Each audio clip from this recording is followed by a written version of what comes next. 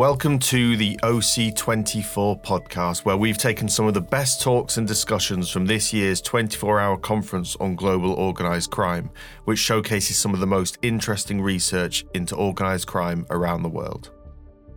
This episode is called Criminalisation of Victims of Human Trafficking, an overview of domestic and international legal frameworks post-UK Modern Slavery Act 2015. Good morning, good evening, everyone, and welcome to the 24-hour conference on organised crime and to this session, Criminalisation of Victims of Human Trafficking, an overview of domestic and international legal frameworks post the UK Modern Slavery Act 2015. I'm Lucia Baird, Director of the Observatory of Illicit Economies in West Africa at the Global Initiative Against Transnational Organised Crime, the co-hosts of this conference, and a think tank that researches organised crime trends around the world and pilots programming responses. And I will be moderating the discussion today. First, a couple of housekeeping rules.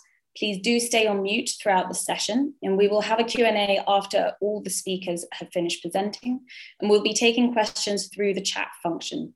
So please do pose questions as the speakers are presenting, and I will pose the questions once all the speakers have finished. Feel free to direct your query to a particular speaker or to the panel at large. Human trafficking and modern slavery are forms of transnational organised crime that clearly have hugely harmful impacts, and the number of persons exploited in contexts constituting trafficking is on the rise. The 2015 Modern Slavery Act, introduced by the UK, was a pioneering piece of legislation at the time, particularly regarding responsibilities placed on businesses to report on supply chain trafficking risks. And it has inspired a number of other countries, including Australia, to adopt similar frameworks. But obligations on businesses have been widely critiqued as lacking teeth. Trafficking prosecutions remain stubbornly low, among the most challenging to achieve, in part due to the vulnerability of victims. So, to discuss these points and more, I am delighted to be joined today by our speakers, Phil Brewer and Philippa Southwell, who will share their in-depth expertise on the implications of the current British and international legislation on modern slavery and human trafficking. Phil Brewer is the former head of the Modern Slavery and Kidnap Unit at the Metropolitan Police in London, and he is now a special advisor on human trafficking at the Human Trafficking Foundation. Philippa Southwell is an award-winning and internationally recognised lawyer in the field of modern slavery law and managing partner at law firm Southwell and Partners. Philippa is also managing director of the Human Trafficking and Modern Slavery Expert Directory, and she is a published author and co-author of Human Trafficking and Modern Slavery Law, to which Phil also contributed, as well as the co-author of Does the New Slavery Defence Offer Victims Any Greater Protection? So, Philippa, over to you for an introduction. Thank you. So today we're going to give an overview of what our legal framework looks like within the UK and Europe. And I'm going to be covering what the current issues are, what the current failures are in the UK, and what we need to do to address and identify victims of human trafficking, particularly within the criminal justice context. Phil will be covering the investigation side of trafficking cases, and I will hand over to Phil to start with the investigation. Thank you, Philippa. So I thought it would be really useful just to talk through some of the complexities around modern slavery, human trafficking investigations, and we'll look at the different approaches. Within that, I'll also look at some of the supporting legislation and some of the changes, certainly from a UK perspective, that we've seen and managed as a result of us leaving the EU and becoming a third country in terms of our membership with organisations such as Europol and Eurojust. So just to start the conversation, I think it's worth considering what modern slavery and human trafficking is in terms of a general crime type. And the reason I think that is inherently important is because the approach that you take initially in terms of this crime can have significant impact in terms of how an investigation runs, the form it takes, and the opportunities in terms of identifying the offenders and safeguarding victims. So to start that, the main question is so what is human trafficking and modern slavery, and how is it treated by law enforcement? And I guess to coin a phrase, law enforcement is consistently inconsistent in terms of the approach that it takes. From a UK perspective, some of the challenges that we face is that the UK is made up of 45 separate police forces. Each of those are theoretically independently governed by a police and crime commissioner, and each sets its own focus in terms of priorities and what it targets in terms of crime types. So it's not that surprising that when you look at the approach taken to combat modern slavery, you can effectively see the danger is that you could end up seeing 43 or 45 different approaches to targeting the same crime type. And within that, you know, if from my perspective, in terms of what of how I consider this crime type, it is a serious and organised crime, and there's no doubt about that. You know, if you look at when you look at the figures that are quoted in terms of profits made, and you're looking at $150 billion worldwide in terms of criminal profit, it puts it amongst the other traditional serious and organised crime types, such as drug supply and economic crime, as well as sort of things such as gun supply. But the benefit to modern slavery and human trafficking is that it's something that it's a commodity. The person, the people, is a commodity that you can use over and over again.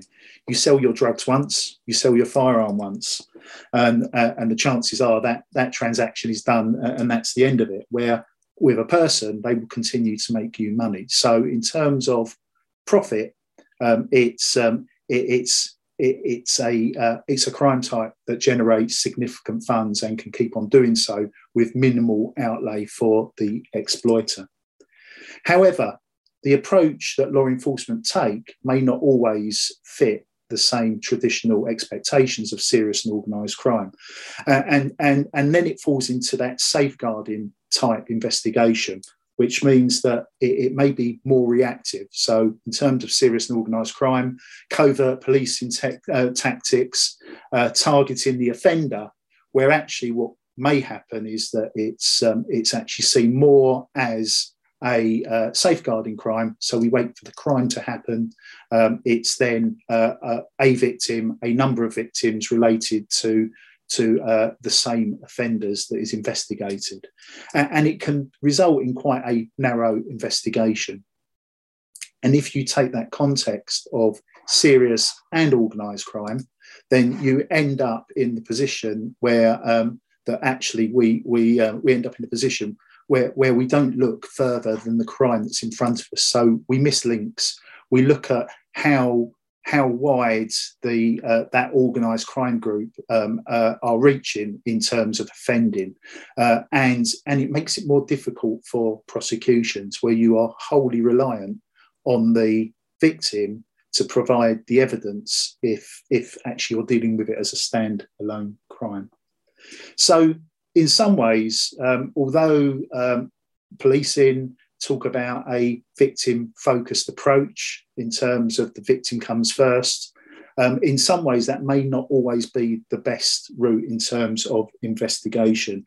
And that offender-targeted type investigation that runs along similar lines to those from sort of more covert methods could actually be far more opportunist in terms of getting the evidence that you need for convictions as well.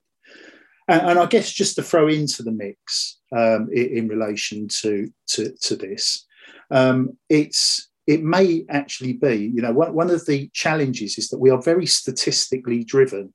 And in Lucia's opening about prosecutions, you know, we still see we see a low number of prosecutions.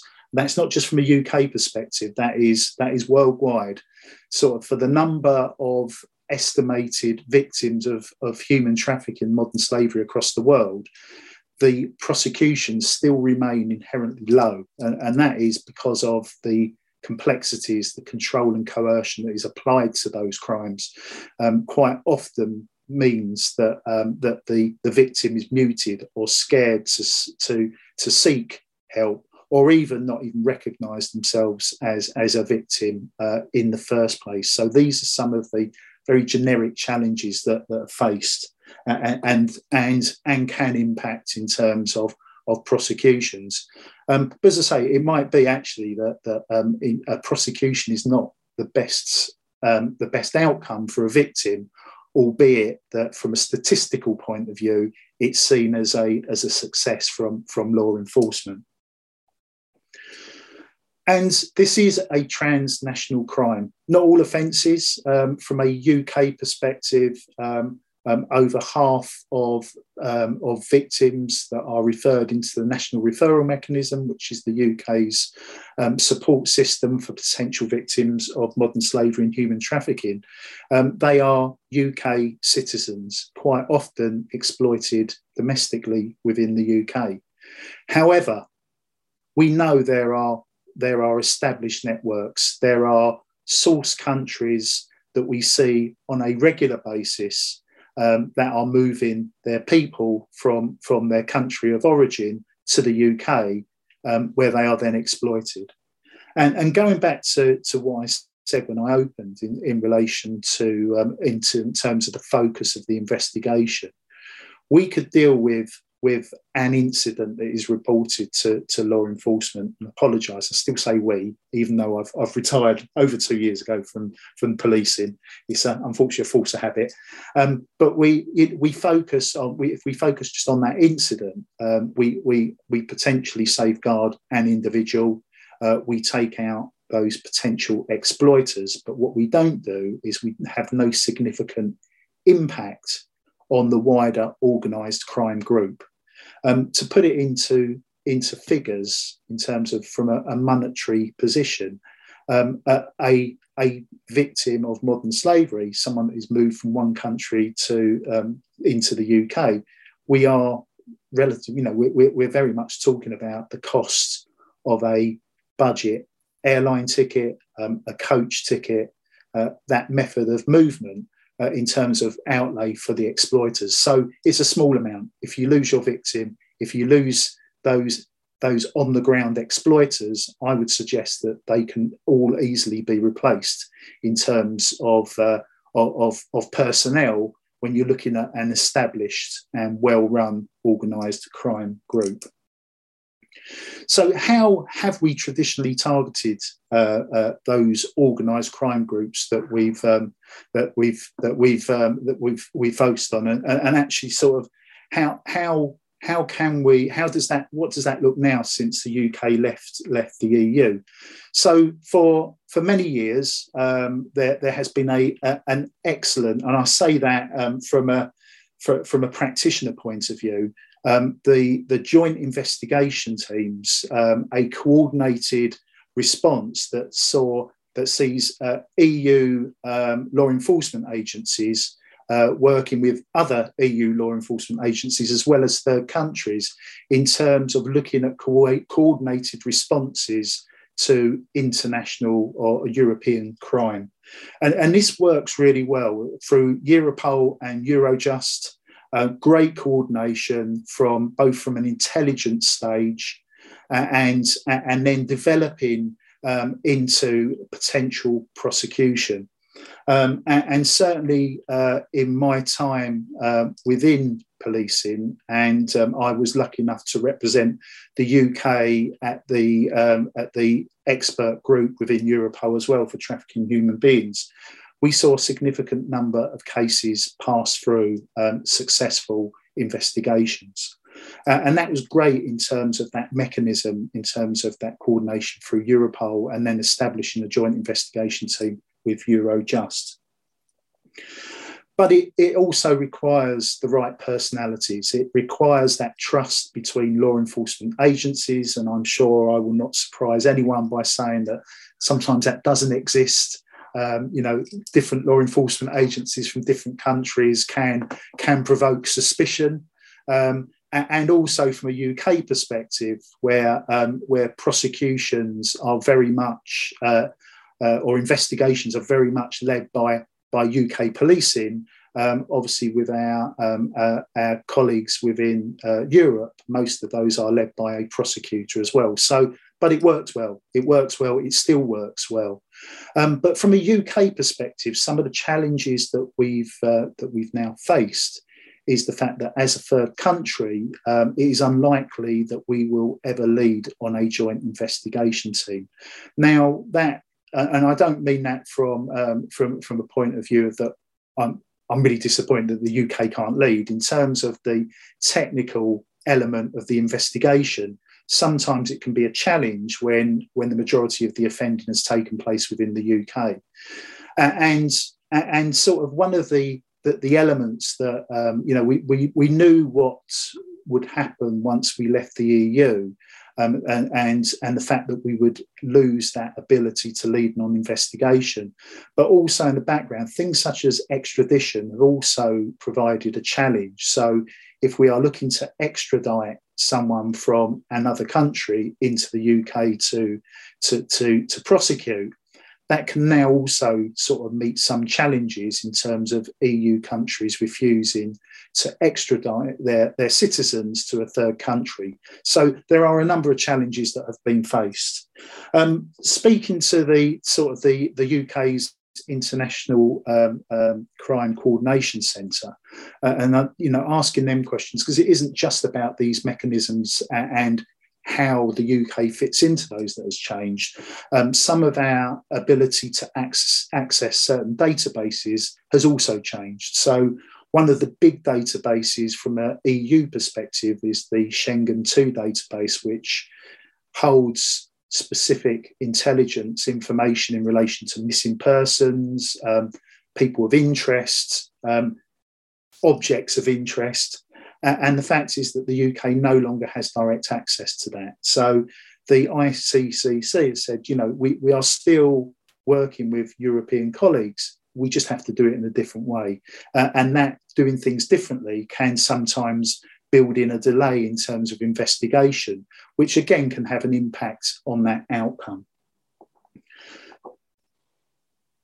When you strip everything apart in terms of look at the key components of a human trafficking investigation, you will, I would say, pretty much on most types of offence, exploitation offence under the modern slavery umbrella, you find a business model. And that is key in terms of generating that cash. If you imagine human trafficking and a modern slavery crime as very much being a business, the fact is that profits are maximised because in most businesses, the most expensive part or the biggest outlay can be employees, people. And when you remove much of that financial burden from your business model, you end up with a highly profitable business. But you do need those key components in terms of making sure that business works. And therefore, it would make great sense in terms of having a parallel financial investigation that runs alongside a police investigation into a specific incident or organised crime group. And the reason I say that is because, and we'll come onto this in a bit more detail, in terms of the challenges in terms of that victim identification, victim support as well in terms of a prosecution, and the fact that although it is absolutely possible to run victimless prosecutions in terms of modern slavery, and we've had some success with those from a UK perspective, they are extremely time consuming, where you are very much reliant on providing that evidence that does not rely on a witness or victim account. And therefore, sort of running a financial investigation does offer you those opportunities because, as I said, the key bit is in terms of money and actually following the money back to those that ultimately benefit the most from it is one way of providing that evidence or part of that evidence to help prosecute those responsible for organising those crimes. And intelligence sharing obviously still forms part of that. I've mentioned about Schengen and some of the challenges around that. Most of the UK requests now are routed through other routes, such as Interpol, in terms of those checks being done. But we also rely on bilateral country agreements. And this is where it starts to get quite messy, confusing from a law enforcement perspective. Going back to the joint investigation teams, well laid out processes with significant support for law enforcement in terms of making sure that we can establish a joint investigation relatively quickly. And where we've now gone in terms of bilateral agreements as well, although they are agreed at government level and they offer some real opportunities in terms of investigation, what sometimes doesn't happen is that is not communicated with the practitioners. And so you will discover that many law enforcement officers are probably unaware of the fact that bilateral country agreements exist or how they can access the support through those mechanisms. And therefore, it becomes quite a challenge when you are looking at an international or a transnational crime, to the point where, and this is probably a sad state of where we are, we get to a point where where sometimes it feels it's easier not to pursue that international element rather than trying to make a flawed mechanism work. And some of the challenges is that if we don't get that right, if we don't make sure, if we end up in a position where that victim, if they are there supporting the prosecution, feels that actually they're a little bit lost, they don't know what's happening with the investigation, they're concerned what might happen next. It is not unusual for someone that was in an exploitative situation, finds themselves supported as part of their investigation, but become so concerned that they gravitate back to their exploiters. And that is, unfortunately, a sad reality of dealing with this crime type.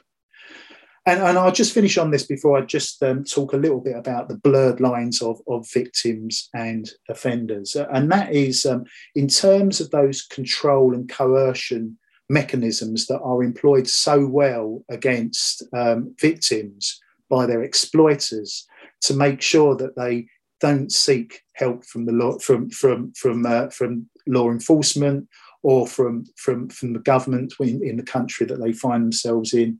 There are also elements in terms of what goes on in the wider world. And I think very much now at the moment, if you look at the migrant crisis, where there is little trust in terms of claiming asylum in the UK, and certainly the UK government's narrative is quite anti-migrant at the moment, and it's well documented within the press. You actually provide an additional means of control of coercion for your exploiters, because if people are making those perilous journeys across the Channel, particularly at this time of year, probably once they arrive, the last thing they will want to do is to seek asylum through the proper channels, because the danger is that it will be refused and they will be returned back to their country where they are at risk of harm, or removed from the UK. So you end up creating a scenario where someone will much rather stay under the radar. They need to work. They will be working in the black market. I can guarantee that none of those people will find themselves in a position where they're working for someone that pays them the minimum wage or above. So that exploitation continues, and that is through sort of the mechanisms that have been created as part of law and order within that country.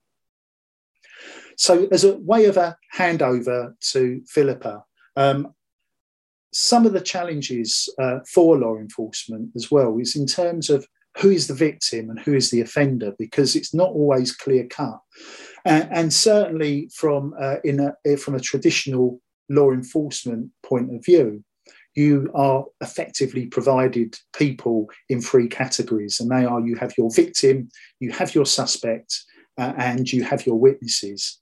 And what is never explained, and it certainly wasn't explained to me 32 years ago, is that you will meet people that are also have portray or have traits of a victim, but have also ended up offending as well.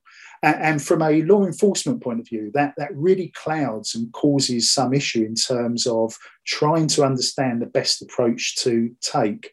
And you can no longer look at a crime in a two-dimensional way. You need that understanding of someone's circumstance. And I don't just mean in terms of how they've ended up being part of this crime, but also circumstances in terms of what the potential enablers are that has made them vulnerable to exploitation in the first place. And they could be things such as financial. It could be the community that they are from is at a higher risk of exploitation, both from outside and within inside their own communities. It could be that they are part of, it's just life, and they are some of the challenges. And also it may just be that actually you have someone that has been presented with minimal life choices, and I'm sure the majority of people on this forum today have made different life choices at different points of their lives, and none of those have ended up in exploitation. And so, in some cases, some people may only be presented with one or two life choices, and they could be: you either enter into a scenario that you wholly expect to be exploited, or you don't, and your family become destitute and actually have no way of providing either for them or for yourself. And so they are forced into that situation. And with that, there are situations, and this is just human nature, in that if you find yourself in an exploitative situation, and then one of your exploiters gives you the opportunity to do something that makes you less exploited, and that could be exploiting another person, then I would suggest that you would probably take that just as self-preservation.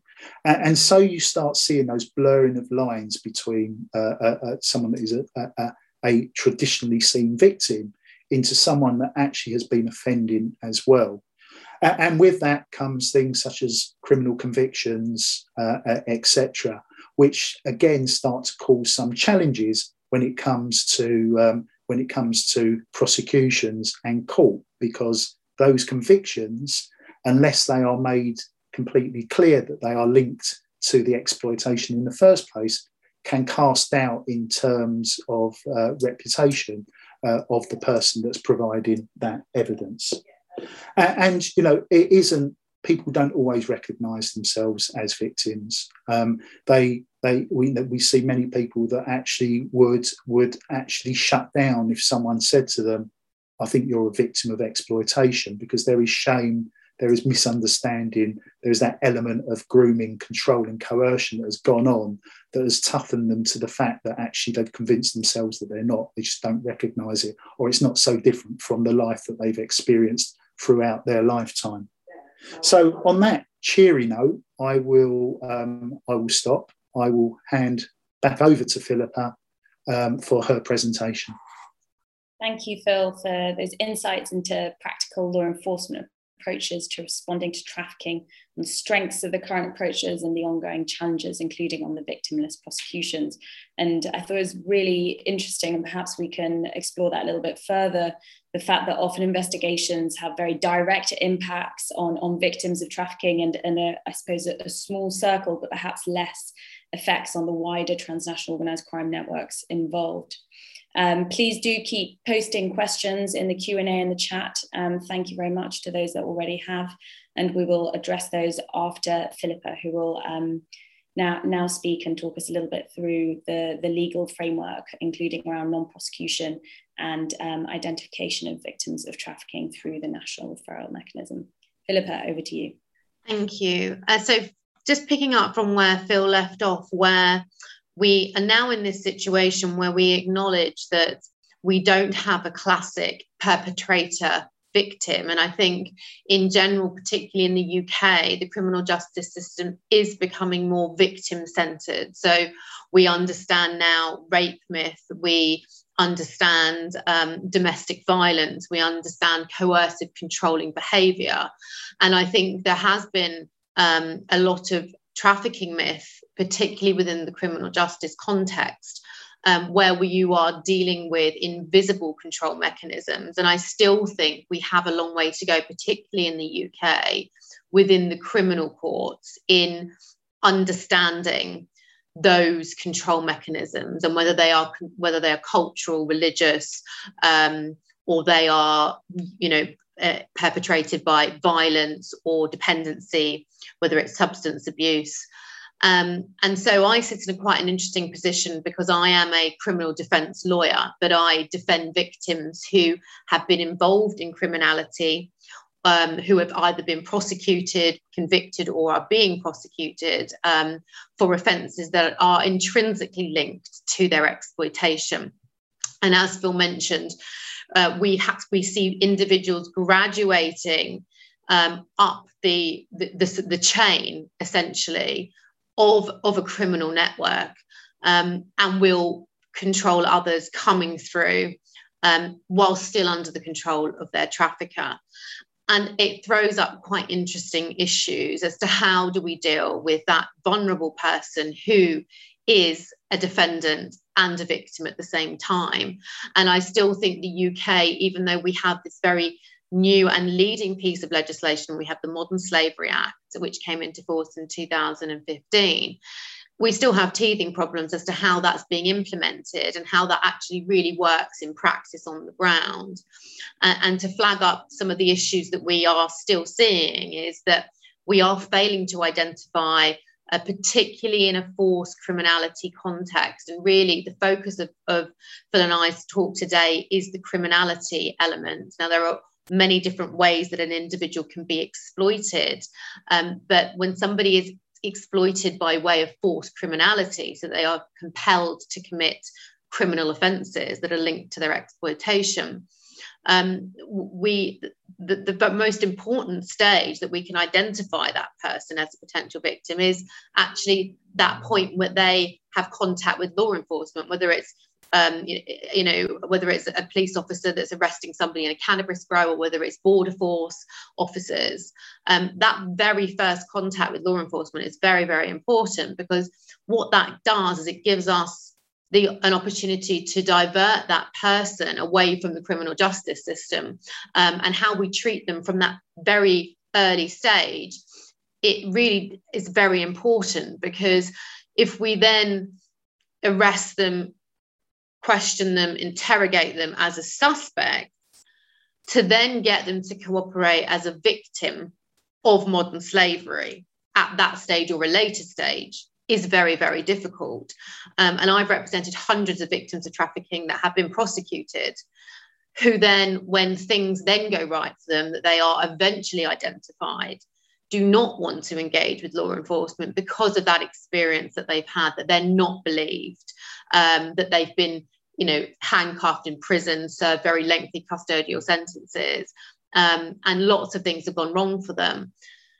Particularly for foreign national victims, the criminal aspect, again, has a domino effect, because victims that are prosecuted or convicted for certain offences, if they receive a sentence of over 12 months or are convicted of certain types of offences, will trigger an automatic deportation. So many victims will be removed from the UK. I've had clients that have been removed, deported, re-trafficked because they're still in debt bondage, back to the UK to re-offend. So there's a cycle of exploitation.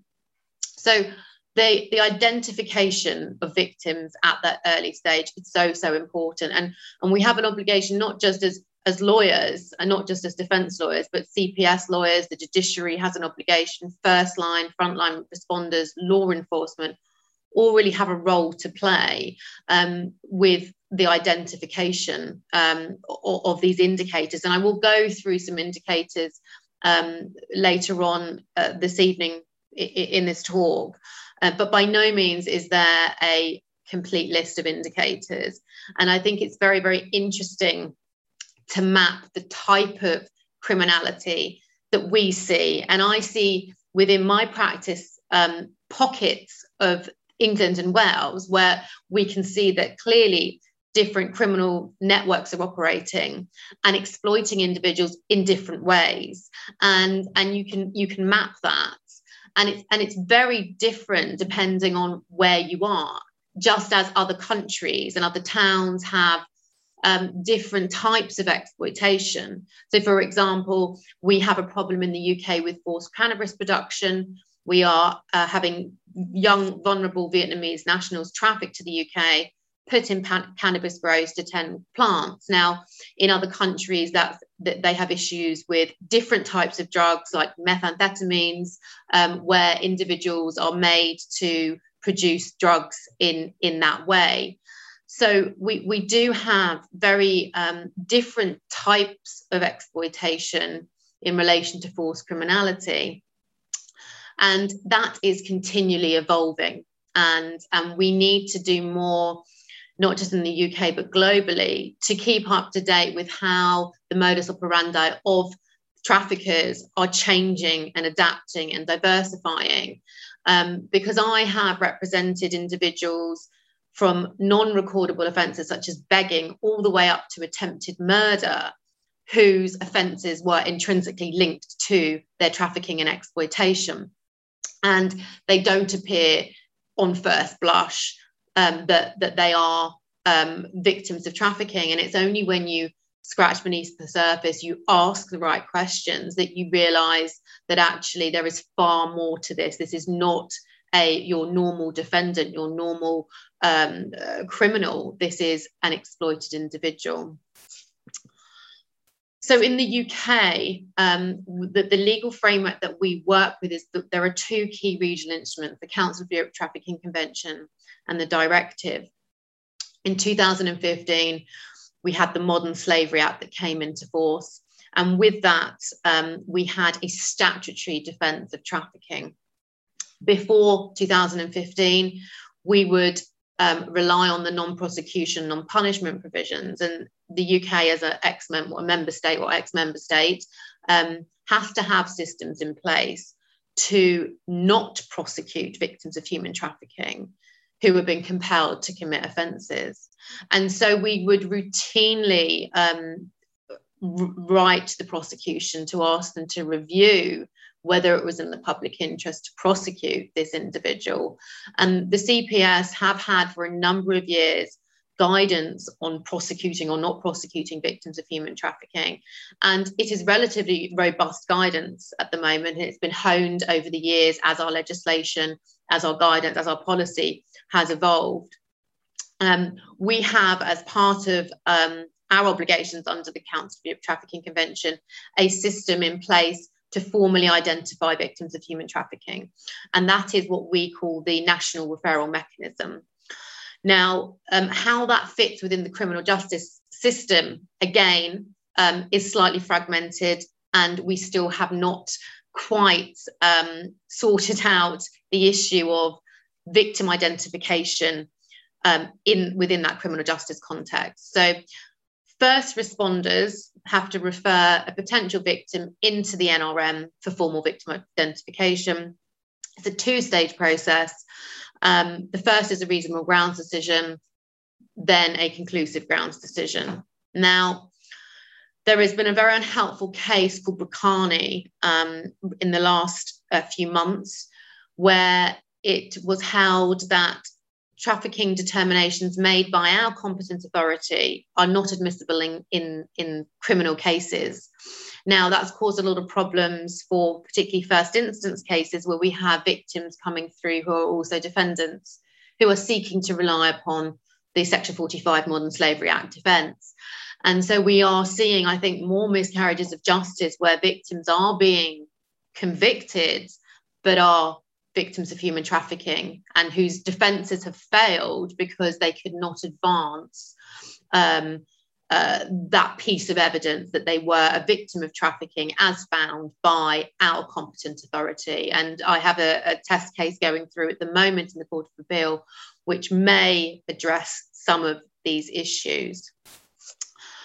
Some of the problems that we're also having within the criminal justice context is, again, how do we deal with an individual who is a victim and is also a defendant? And we have a number of safeguards in place that we can develop, where we have special measures. We may apply to have proceedings moved to a different court, a different area of the UK, because what will happen is an individual will be picked up in a forced criminality setting, will be prosecuted within that area of the UK, and we know that that is where their traffickers operate. So there are practical things that we will do to try and help this vulnerable defendant who is being prosecuted. Protective bail conditions, for example.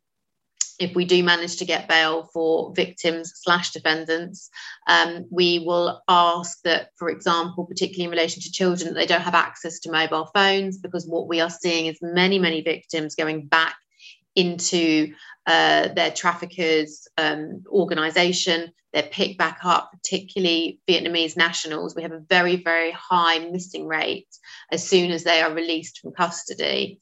And this is because of all of the complexities behind the control, the compulsion, and the invisible control mechanisms that are used to bind victims to their traffickers.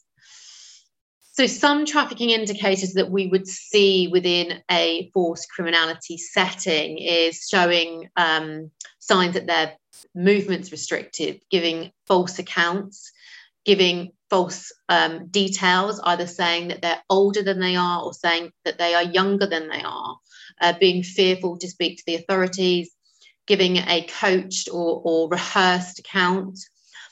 The reason why inconsistencies in itself are an indicator causes real problems, again, within the criminal justice context, because as soon as we have established that somebody has given a false account when they have been arrested, or an interview, for example, that is very much used against them throughout the criminal justice process, that they're not credible, that they've lied previously. We also see many victims who have scarring, who look malnourished, who are malnourished, who have quite serious mental health issues as a result of their exploitation. So many indicators, some are very obvious, some are not. We have now the Section 45 modern slavery defence. Now, one of the caveats to that is that we have attached to the Section 45 modern slavery defence a list of Schedule 4 excluded offences to which you cannot raise a slavery defence. Now, that in itself, I would argue, is not compatible with our obligations under the Council of Europe Trafficking Convention. And so we have this very interesting list of about 100 offences, some very serious that you would expect to see murder on there, for example. But we also have offences such as criminal damage, which I am still baffled as to why and how that it made it onto that list. We also see, which is problematic, trafficking offences and many sexual offences. And the reason why this is a problem is that historically we're seeing many victims, particularly victims who are trafficked for sexual exploitation. They become extremely damaged and will be put into a slightly different position, still exploitative, say in a brothel setting, where they will control other youngsters coming through in that setting. They will be engaging in sexual activity. They will be filming. They may be involved in the trafficking of other youngsters, but are still under the control of their exploiter. So we have this very interesting dichotomy where we have very vulnerable individuals who have suffered many years of exploitation. And it goes back to what Phil was saying, is that we have this pool of individuals that have committed offences that either they've been compelled to commit as a direct consequence of their exploitation, or to liberate themselves from their exploitation. And again, we're seeing many cases coming through the appellant courts where these individuals have just not been, it has not been picked up that they were victims of trafficking themselves, or that the offences were linked to their exploitation. And I want to talk a little bit about the typologies used to control victims of human trafficking, particularly in a criminal justice context. So you have the obvious physical and sexual violence. And I just want to pause there on the sexual violence control mechanism, because some of the things that we're seeing coming through, particularly with males from Asia, is that traffickers will use sexual violence as a control mechanism. So it may not be that they are being trafficked for the purpose of sexual exploitation. It might be that they're being trafficked for the purpose of forced criminality. But the traffickers, particularly on transit through Europe, are subjecting them to quite serious sexual assaults to demean and control that individual. We often see deception used as again a control mechanism. Debts, many victims are involved in debt bondage, and this is where we have this this misreporting, particularly in mainstream media, about smuggling and trafficking. And it's very important that we understand the difference between smuggling and trafficking and the legal terminology. Now, many victims believe that they are being smuggled, and they will pay a certain amount to a smuggler/trafficker to bring them to their destination country, say the UK.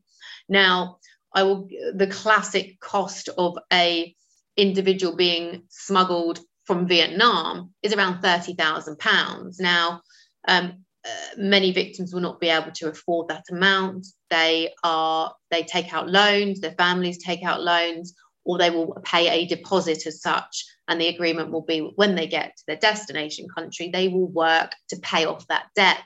Now, this is where it becomes conflated, and the definitions become, I think, distorted. And so many victims who have engaged with smugglers actually become victims of human trafficking because they are in debt bondage. They will continue to work to pay off that debt. Some victims will come to the UK or their destination country thinking they are going to be working in a certain job, whether it's construction or in a factory or labouring, but they are then put in a sexual exploitation setting, for example. We also see culture and faith used as a control mechanism. So many of my Nigerian victims of human trafficking have undertaken a juju ritual where they genuinely are in fear that if they break that ritual, that oath that they have taken, that they will die, their families will die. Now, all of those mechanisms that I have mentioned are invisible. And again, it's very interesting to see how we deal with these within a criminal justice context. Now, we routinely now rely more and more on expert evidence, whether it's country expert evidence, trafficking experts, psychological reports, medical reports, depending on what the type of case is. But a lot of the time, the control is invisible, and how we deal with that within a criminal justice context, when we usually historically deal with tangible evidence, black and white evidence, is interesting. And I still think we have a long way to go in understanding the psychology and the trauma behind what these individuals have suffered. And again, it leads back to, what are our roles as professionals, and particularly as my practice is quite a large appellant practice. So I can see when I get a case everything that's gone wrong, from the previous defence lawyers, the police, law enforcement, the judiciary, and we're routinely seeing judges completely missing trafficking, and they are saying in their sentencing remarks words akin to slavery, but are not picking up that this individual, has been exploited. So, it is about educating all practitioners in your respective field as to the nuances that are attached to these types of cases. And by no means is this, is it a complete list. And I just want to run through the types of offences that I have seen within England and Wales, where victims are being exploited in this certain way. So sexual offences, thefts, what we're seeing is targeted thefts and burglaries. So individuals will be made to steal metals from building sites, will be sent to certain stores to steal certain items. We're also seeing victims involved in begging, and this is usually where individuals will use children to beg and move their children from one town to another in forced begging, essentially. Fraud offences, so we are seeing benefit fraud in the UK, where traffickers will give an identity to a victim, whether it be through a fraudulent passport or identity documents, and they may claim benefits with that identity. They may work under that identity. And I've had many victims who have worked in legitimate jobs, as in jobs that they have obtained with a fake identity, where all of that salary will go straight into the account of the trafficker, and they will not have the funds to survive, essentially given a minimal amount of money. We have a huge problem in the UK with cannabis production, as I mentioned earlier, and also with possession with intent to supply. And interestingly, the highest nationality of victims identified in the UK are British nationals. And so we have a huge problem with particularly minors and young adults. So from sort of the 18 to 25 range are still a very vulnerable group type. And you may have seen in the media the reporting on county lines exploitation. Now, really, it's child criminal exploitation, and we're seeing victims being made to run drugs between different areas of England and Wales. And so we have a very big problem with that at the moment. And many victims are coming now through the appellant court because it's been missed at the first instance cases. Also, as part of those types of offences, victims may also be involved in handling offensive weapons, so firearms, bladed articles. Money laundering offences, many victims, again, particularly those involved in sexual exploitation, may also be prosecuted for money laundering offences. Immigration offences, again, that's relatively obvious. Victims will come in to the UK with fraudulent passports or will overstay in the United Kingdom.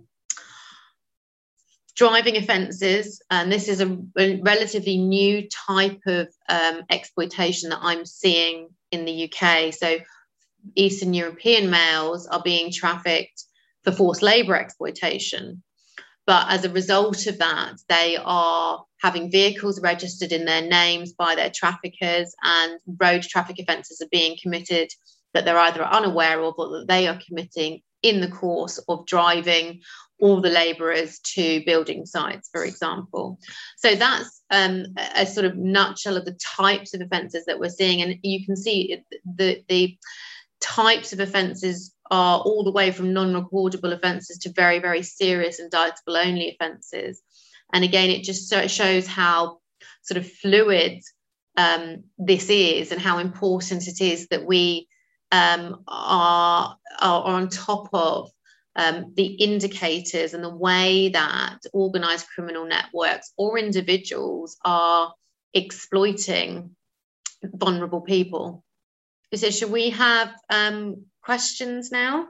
Yes, let's move to questions. Thank you very much, Philippa, for a really fascinating gallop through a whole range of issues. I think we would need days to unpick what you've both led us through.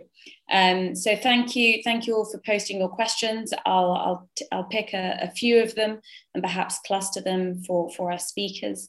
Phil, perhaps two for you. Firstly, perhaps you could comment a bit more on how to address trafficking offences in post, or perhaps more accurately, unfortunately, a during COVID world, and in particular, how to complement victim-focused approaches with approaches that are preventative to avoid the harms occurring in the first place. And as a second question, also probably to Phil, of course, Philippa, feel free to jump in, the mandates of Europol and Eurojust, to what extent do they overlap? And how does cooperation with third states work, in particular with Africa and ECOWAS? Phil, perhaps we start with you. Oh, right, thank you. There's some great questions there. So in terms of the COVID impact, I'll just talk generally about it, and then I'll hopefully answer the question as well. So this really demonstrates how adept our exploiters are when it comes to facing challenges, because they were very quick to adapt in terms of changing their business model in terms of how people were exploited. And what I mean by that is some of the vulnerable premises that we expect to see exploit, or we have seen exploitation within the UK, things such as nail bars, car washes, all the sort of businesses that were actually closed down during lockdown. And we slowly but surely saw those workers either sort of being kept in premises, so control and coercion still going on, but sort of living. And the exploiters' idea behind that was that actually once things opened up again, the chances were labour was going to be at a premium, which means they would be able to increase their profits. So that's one thing that we saw. We also saw those people working in nail bars, restaurants, etc., being moved to other business types, such as things such as shellfish picking, which was still going on during lockdown because they were out in the open air. So we saw sort of changes in processes. Some of the difficulties were it also changed the model, because people were supposed to be inside, and Philip has sort of touched particularly around children. So we have something in the UK that we call county lines, and to put it into really basic terms, this is where we have children, often from inner city inner city estates that are linked to sort of gangs, who were then being paid money or not, and moved drugs on behalf of their gangs to provincial towns and other cities to maximise profits for those gangs. Because a child being out during lockdown would have really raised suspicion, actually what the exploiters did was start targeting children within the destination areas. So it was a change of process. And some of the issues with that is it meant that it still theoretically went hidden, because the children were local, and if they were out and about, it wouldn't have looked massively out of place. So that's some of the challenges in terms of COVID have been for law enforcement to get their heads around the tweaks or the changes in some of those exploitative business models. So that's one. Now, I'll touch very briefly in terms of the next question, and just around prevention. So this is something that that goes on the whole completely missed. So we don't. Some of the challenge are in terms of arrests and prosecutions. If we go to that basic sort of crude method, we're able to measure how many prosecutions and convictions that we have. So we have a statistic in terms of how well or not so well that law enforcement is seen addressing an issue.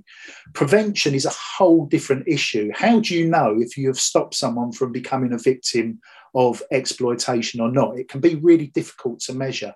Now, for me, I think there's a number of things we can do, and it's sort of this is about looking at what are the main enablers to exploitation. So it could be in terms of sort of it could be sort of debt, it could be sort of community, and looking at how do we work within those areas to remove those enablers to exploitation. For me, that's prevention, and we don't focus enough on that. I know recently the International Justice Mission did a presentation about how well they've worked to support law enforcement in terms of international prosecutions, which is fantastic.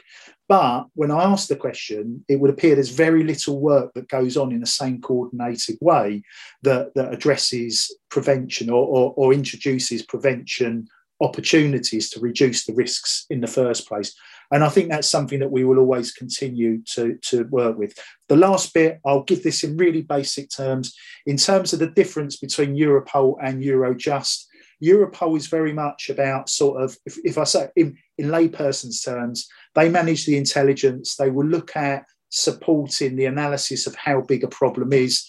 Eurojust's role is to coordinate the criminal justice element to that. So they will draft up the agreements between between member states and third countries. They will do the liaison between the criminal justice partners. So Europol very much more policing, Eurojust is more about the criminal justice element to that. And anyone, theoretically, Europol or Eurojust, anyone can be part of a joint investigation if there is an international instrument within that country that supports that coordinated approach. So that's the key bit. It's, in some ways, the legislation could be there, but if the willingness isn't there in terms of that joint approach, that's sort of where it falls apart. And I'll stop talking there. Thank you, Phil. That was very clear as to what was actually a pretty complicated mandate-driven question.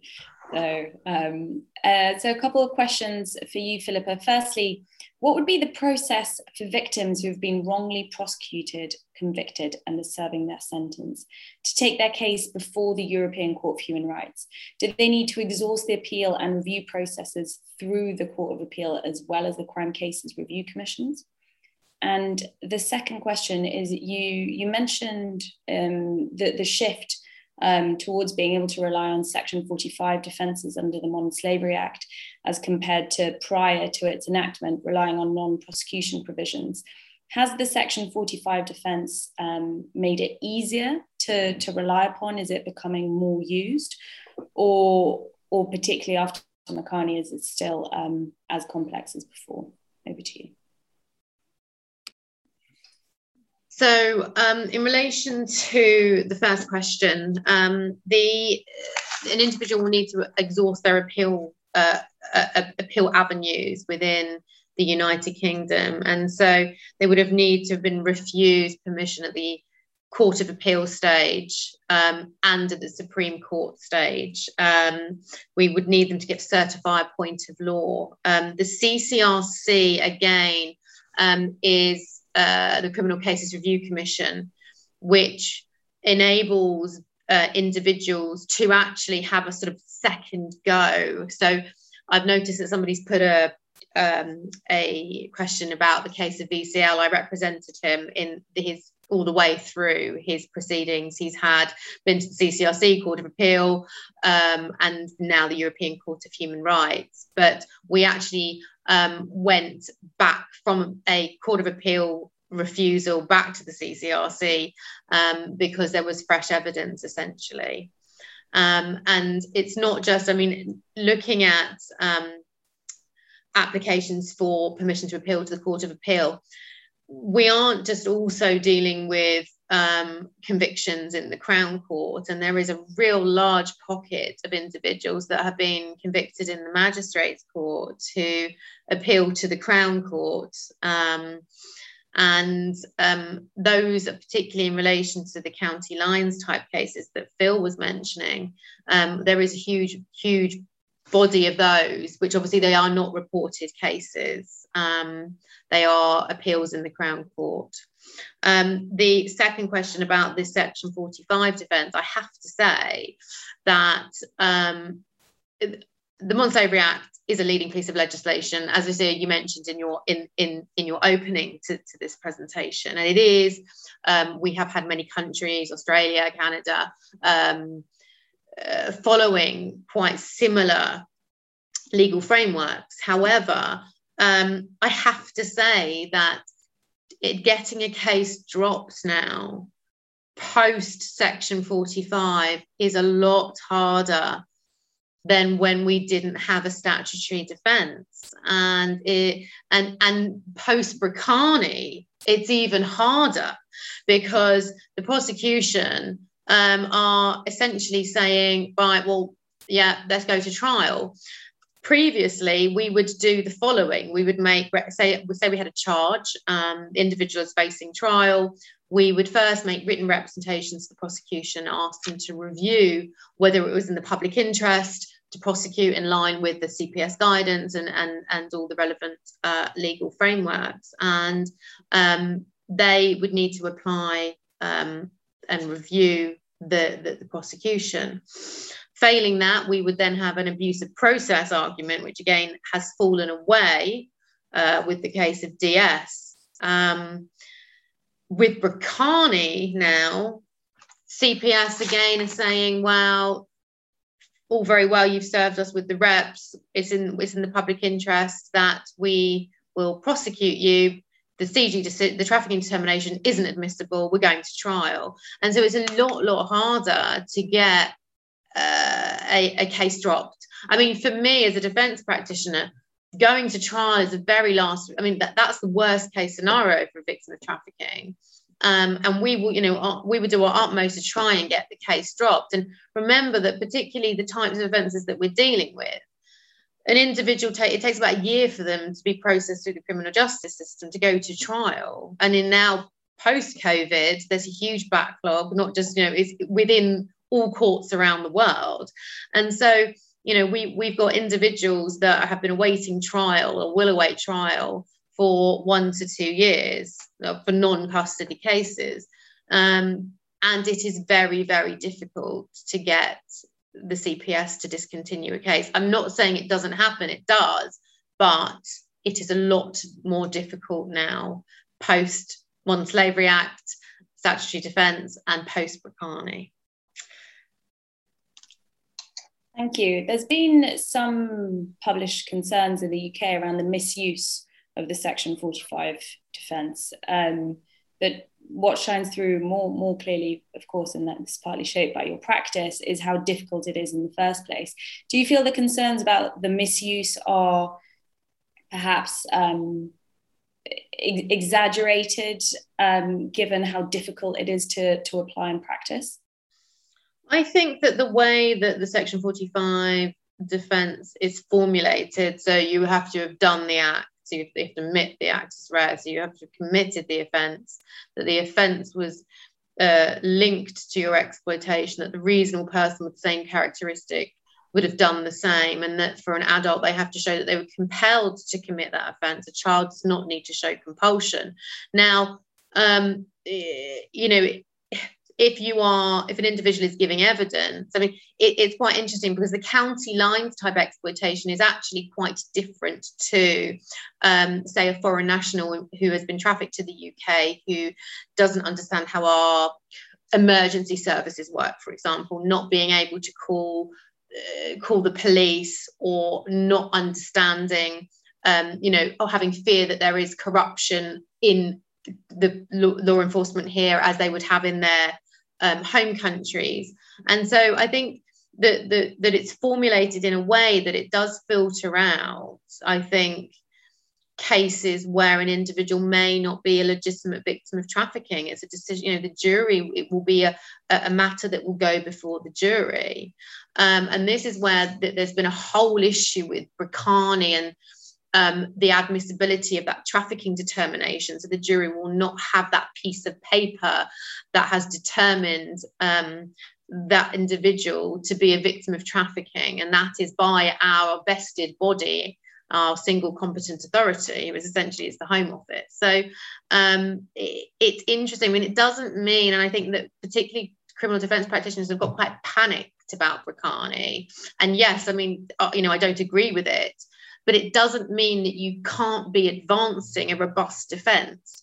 You should be obtaining independent evidence, whether it be an independent trafficking report, an independent country report, an independent psychological or psychiatric report, looking at the coercion or any learning disabilities or difficulties that the individual might have. So, I mean, I would never just go to trial running a Section 45 defence pre-Bracani just with a trafficking determination itself, particularly individuals that have been exploited for a number of years. And if we look at the county lines type exploitation, where individuals are known to local authority and known to probation, in that material is a wealth of information, a wealth of indicators. Many, many professionals may have raised concerns before that this young person is being exploited, going missing for long periods, missing from school, missing from home. Clearly something is going on. And so there is a wealth of material that can be obtained and advanced at trial in support of a Section 45 defence. But I hope that answers that question. That does, thank you, that's very clear. Phil, over to you briefly to comment on follow the money approaches. Are they increasingly adopted, and is this an opportunity for wider dismantlement of organised crime rings? We are coming to the end, so if you could give me a neat 2 to 3 minute answer, that would be fantastic. I will. So for me, following the money, that financial investigation is important. It's the bit that exposes those people that are controlling that organised sort of crime. So they are the ones making maximum profit. There are, and this is where the challenge is that not every investigation will have a parallel financial investigation. And that is because of the level of the experience of the officers involved. It could be the fact that there are no financial investigators to support. So there's a number of challenges that impact. It's because it is an added part to an investigation, it can sometimes feel that it's becoming even more complicated than if you just deal with what you've got in front of you. So going back to what I said before, safeguarding type approach, unlikely to have a financial investigation attached to it, where actually if it's more serious and organised crime, there is a higher likelihood that it will be adopted as a financial investigation. On the other side, where some of the challenges are from a transnational point of view, is those incompatibility in terms of legislation, in terms of seizures, asset recovery, etc., which can in some ways cause additional complexities. It is possible, and certainly through the joint investigation team process, it specifically sets out that it can also be used for facilitating financial investigations. But it's in theory, it is the Rolls-Royce model.